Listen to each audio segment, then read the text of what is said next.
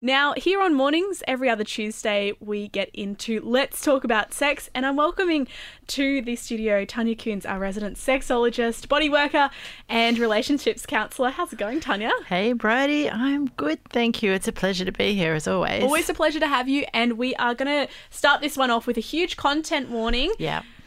Basically, we're going to be talking about topics to do with sexual attraction based around age.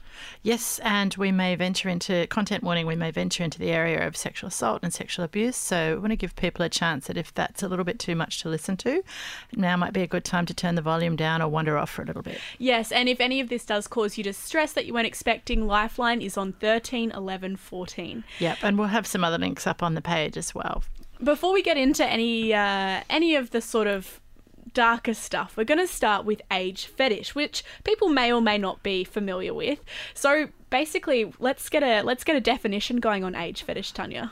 Age fetish is basically sexual play, or it can even be just role play around age. Mm-hmm. So I think a lot of people have heard of the term daddy, daddy play. This actually eventuated in the queer community, in the leather community. So there was a lot of play where people put themselves as daddies, mummies, little boys, little girls, or today a lot of people call themselves bigs and littles, which I really like. And there's even middles, so people who can sort of act in the sort of teen age sort of bracket. Right. And these are people who, it's consensual and they treat each other as if they're a different age to what they actually are. And in the kink community, is this seen, how far away from the mainstream is this seen in the kink community? Well, I think it features in the kink community and it's coming into the mainstream because I see a lot of references to daddy or baby girl or that sort of stuff coming into mainstream porn and coming into more heterosexual-based sex play. But it originated there and yes, and there's a lot of people in the kink world. So some of the easier groups of age players that you can find, and if you want to, stroll around online and have a look for them, are people who are adult baby diaper lovers. Yes, I think there was a reality TV show about that in Britain. And Really? my mum, I saw it with my mum and she just turned to me and she was just like, What the hell is that? Yeah. Do you know, it's really interesting because that's a really good example of escapism through age play. And, I find, because I've spoken to clients who are into this sort of thing or know people that are into this sort of thing, and they're usually very high-powered people or people with a lot of responsibility in life who want to take some time out and not have to think or worry about anything at all. And so they revert right back to being a baby where all the decisions and all the responsibility of looking after them is not on them. And does that sort of longing to have a lack of responsibility extend into all realms of age play? Like, is there always a bit of a... It can be a way of playing out domination and submission, but it can also be a way of being fun. Like, it's quite fun to be a little. I've seen parties where there's groups of littles who are having a tea party, or they're playing with stuffed animals, or they're doing things that kids would normally do. And some people like to date little to little. They like to have their sexual play or their romantic play with other people who are into the same thing because it feels safer to them than having to adult in their sort of sexual role plays. So it's another way of playing out a sort of form of domination and submission, because people who like to look after people can really play out that role very thoughtfully, where they're providing everything for their little. It's a way of service. Do people ever play with older characters? Yeah, I mean, so that's the daddy role or the mummy role, right? But so, like elderly. Elderly. I don't know. That's an interesting form of age play. Yeah. And, there are people who are attracted. So we've got, the age on we're talking about age as fetish, but there's also attraction. So there are people who are attracted to much older and much younger people than them. We'll get into that a little bit later. Now, if this is making you irk a little bit, thinking like, oh, I don't like the thought of people pretending to be little kids and people getting turned on by that. Tanya, is that a valid irk? It does squick people out because incest play is another one. But what we need to realise is this is role play, and it's people pretending, and it's people doing so consensually. right? When we take away consent or when we're not pretending, then that's a little bit different. So this is a way. So lots of people do role plays in the bedroom. You know, you can play doctor and nurse. You can play the naughty cabin boy and the pirate. There's a lot of things that you can do to have a bit of fun in the bedroom. So this is another form of that, and it kind of wraps itself around either domination and submission or service, right? Because a lot of people really like to be of service, and I think that's a lot of the baby girl and daddy sort of play. Sorry, I just had a little choke on my own spit there. So when we talk about age play and age fetish, is there any sort of, you know, you talked about before, people who like to be a giant, big baby, wearing adult babies, diaper lovers, and to do so to sort of have the responsibility taken out of their hand. Is there any psychological, I don't want to say defect, but sort of lack of psychological something missing that's making people want to go into these younger roles and be taken care of? Not really. I think age play, psychologists say age play can be quite a healthy thing. They don't sort of deem it as a terrible bad thing. And like if you're playing mummy or daddy type stuff, a mummy or daddy can set the rules that keeps the littles safe and healthy, like giving them bedtimes and enforced care. You know, I know several people who are in dominant submissive relationships where the dominant dictates what time we go to bed, how we eat, what we're doing, and a lot of that's really about looking after them. And the littles can get off on service or being good and getting rewarded, like feeling good in the world. So there are some psychological benefits. Some people can play stuff out that they didn't get in their childhood, and it's just kind of like finding a way to get that need met for that small part of you who missed out.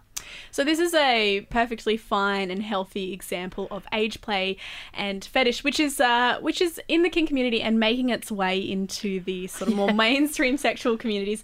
But we're going to find out when it sort of slips into a darker territory next. You're listening to Let's Talk About Sex on Mornings FBI 94.5. My guest Tanya Coons is here, and we've been talking about age play and age fetish.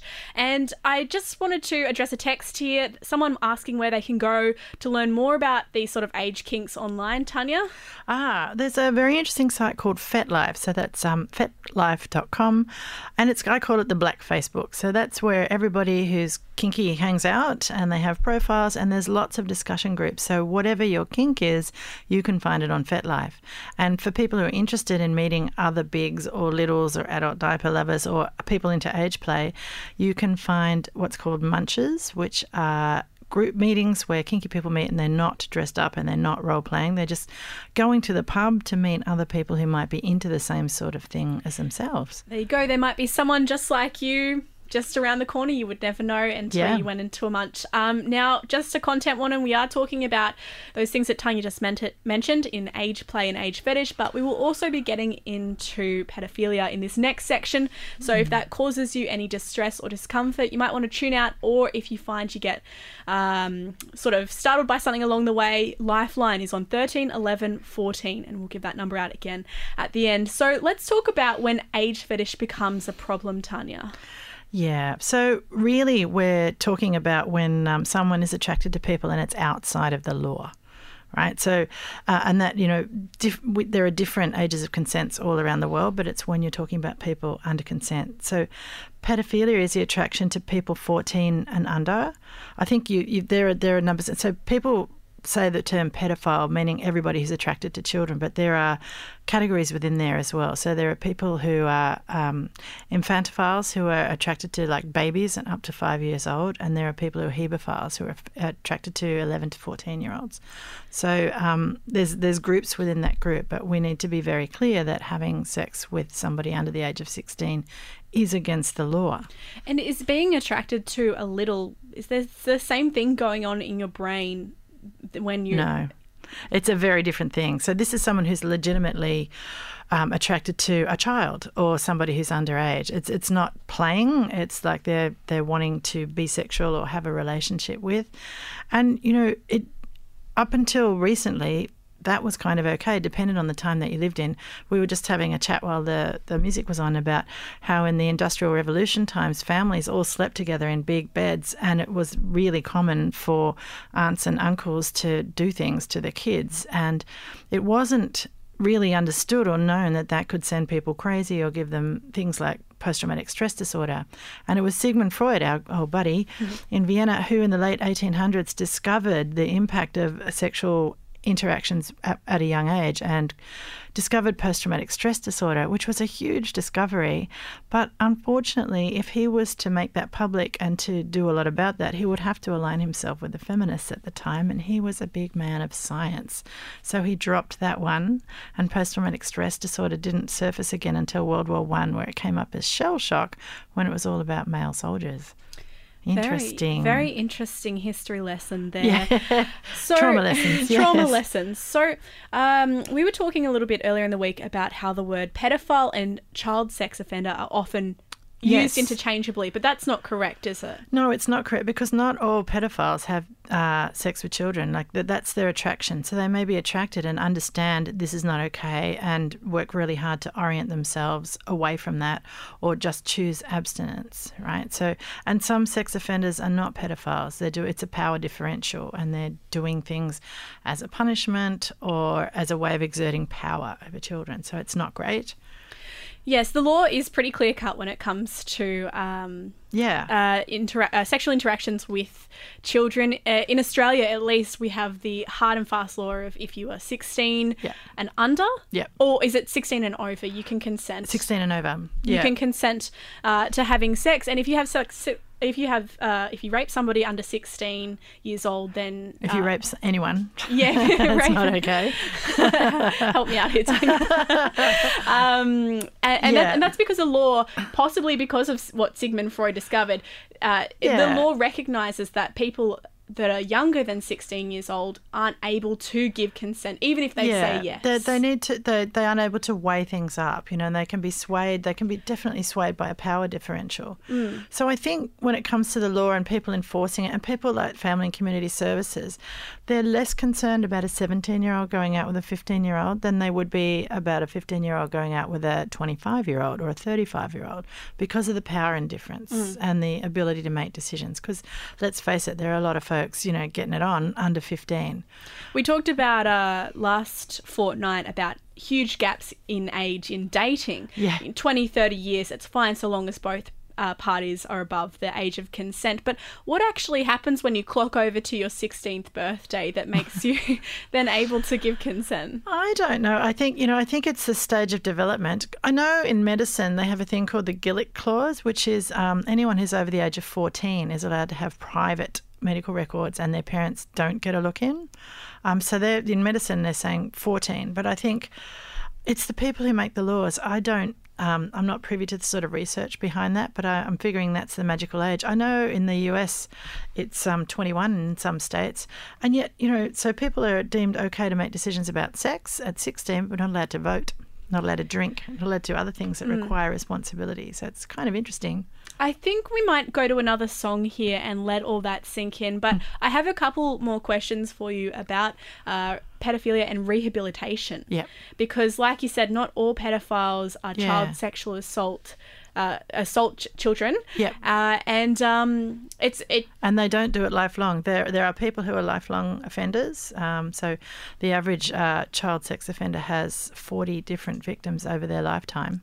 Wow. Yeah, and the average adult rapist has 70 different victims, which really speaks to our laws not changing and not supporting us enough. Well, let's go to a track here and we'll get back into it. You're on Let's Talk About Sex. I'm joined by Tanya Coons. This is Mornings, FBI 94.5.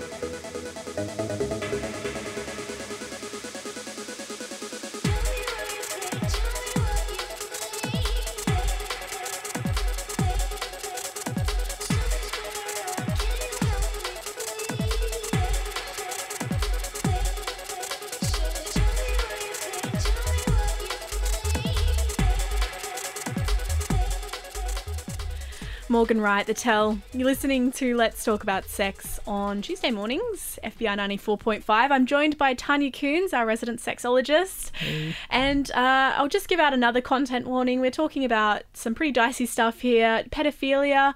And Tanya, I wanted to start by asking you what you know about pedophilia rehabilitation. Can you rewire the brain to not be attracted to people under 14? Yes and no. It really depends on the person. It's not an area that I specialise in, so I don't want to position myself as an expert here. But I do know that there are people who work with people who are attracted to underage folks. A lot of therapists won't because they just find it too difficult to deal with and to get their head around that. And I understand that because it's a subject that really horrifies lots of people. But there are some good folks out there who have these attractions and want to work with them, or there are people who have offended who want to rehabilitate. Right? So people who have offended really need to get a good support network around them. And there are specialist therapists who work in this area, and what they will try and do is look at the offender or look at the person and see if they've had a background of abuse or violence and address that, because often that stuff is what they've learnt as a child and they're acting that out as an adult. So addressing that can help. For some people, people who are attracted to the older spectrum of the underage, it might be possible to reorient them to a bit older. But for people who are attracted to very young, that's much more difficult. So you're going to be trying to put into support things on not acting on that. And that's really difficult when people are born with that attraction. Yeah, I guess it would be very hard for people to empathise with people who are attracted to underage people. But unfortunately, I think possibly empathy is the only thing that could prevent them from further going out and assaulting. They need empathy in the help that they're getting, and I think that's why a lot of therapists won't work with them, because they find it too hard.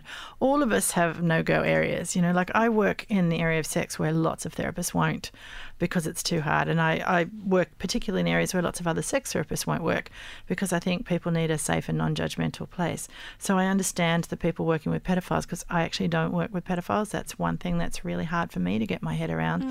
But I can view it with compassion and go, this is a pretty shitty situation to find yourself in. Let's take a look at the stats now for the victims of child sexual assault in Australia. How do we rank? I understand it's 1 in 3 women and 1 in 5 men. Child, yeah. Wow. So a university study found that 20.6% of women and 10.5% of men reported non-penetrative childhood sexual abuse by the age of 16, and 7.9% of women and 7.5% of men reported penetrative. So that adds up to nearly 30% of women and 19% of men. So this is actually really huge. And it's so pushed aside, pushed out of view. People really don't like talking about this. They don't. And can you imagine if you're a child and you tell someone and they say, well, your uncle's not like that, we can't tell anyone. The kids are often shut down, or they're groomed by the perpetrator to not say anything, and it's a special secret. And because of that power differential, they don't understand. They know it's not right, but they're afraid. And then I think our laws they're not really supportive of this kind of stuff, is not on. So we've got the fact that the child might be groomed, the fact that they may not be listened to or believed, and then the fact that the laws aren't really great for convicting people and stopping them acting again. Well, looking at those stats, there's a good chance that some people listening right now have experienced that. Yeah. And we want to leave you with a few places that you can go to. Tanya, if someone has never spoken about this before, where's a good place to turn first? You could call the good folks at New South Wales Rape Crisis Centre. They are very trained and skilled trauma counsellors there. There's also the Domestic Violence Helpline, 1-800-RESPECT. I'd suggest also for folks who want to have a sort of queer understanding to call into Q-Life. There's some really great counsellors there. And again, Lifeline, 13 11 14. That's right, 13 11 14 is the number you can call if ever you are in any emotional trauma that you need help with instantly. That is a great resource that And we have all of here. these places will take you seriously and believe you as to what happened. That's the main thing, isn't it? Yeah, Having it's very that. important. I feel like we really need to normalise believing the victim rather than making them prove. So I think the Victorian Police put out some research on people who make false claims of sexual assault. It's under 3%. So I would err on the side of believing people, and people don't have a lot to gain to making that kind of shit up. Tanya Coons, I always learn so much from you on Let's Talk About Sex. These episodes will be podcasted by this afternoon, so you can check them out by looking up Let's Talk About Sex in your podcast app or going onto our website, fbiradio.com. Tanya, thank you so much for joining me today. Always a pleasure. Thanks for having me.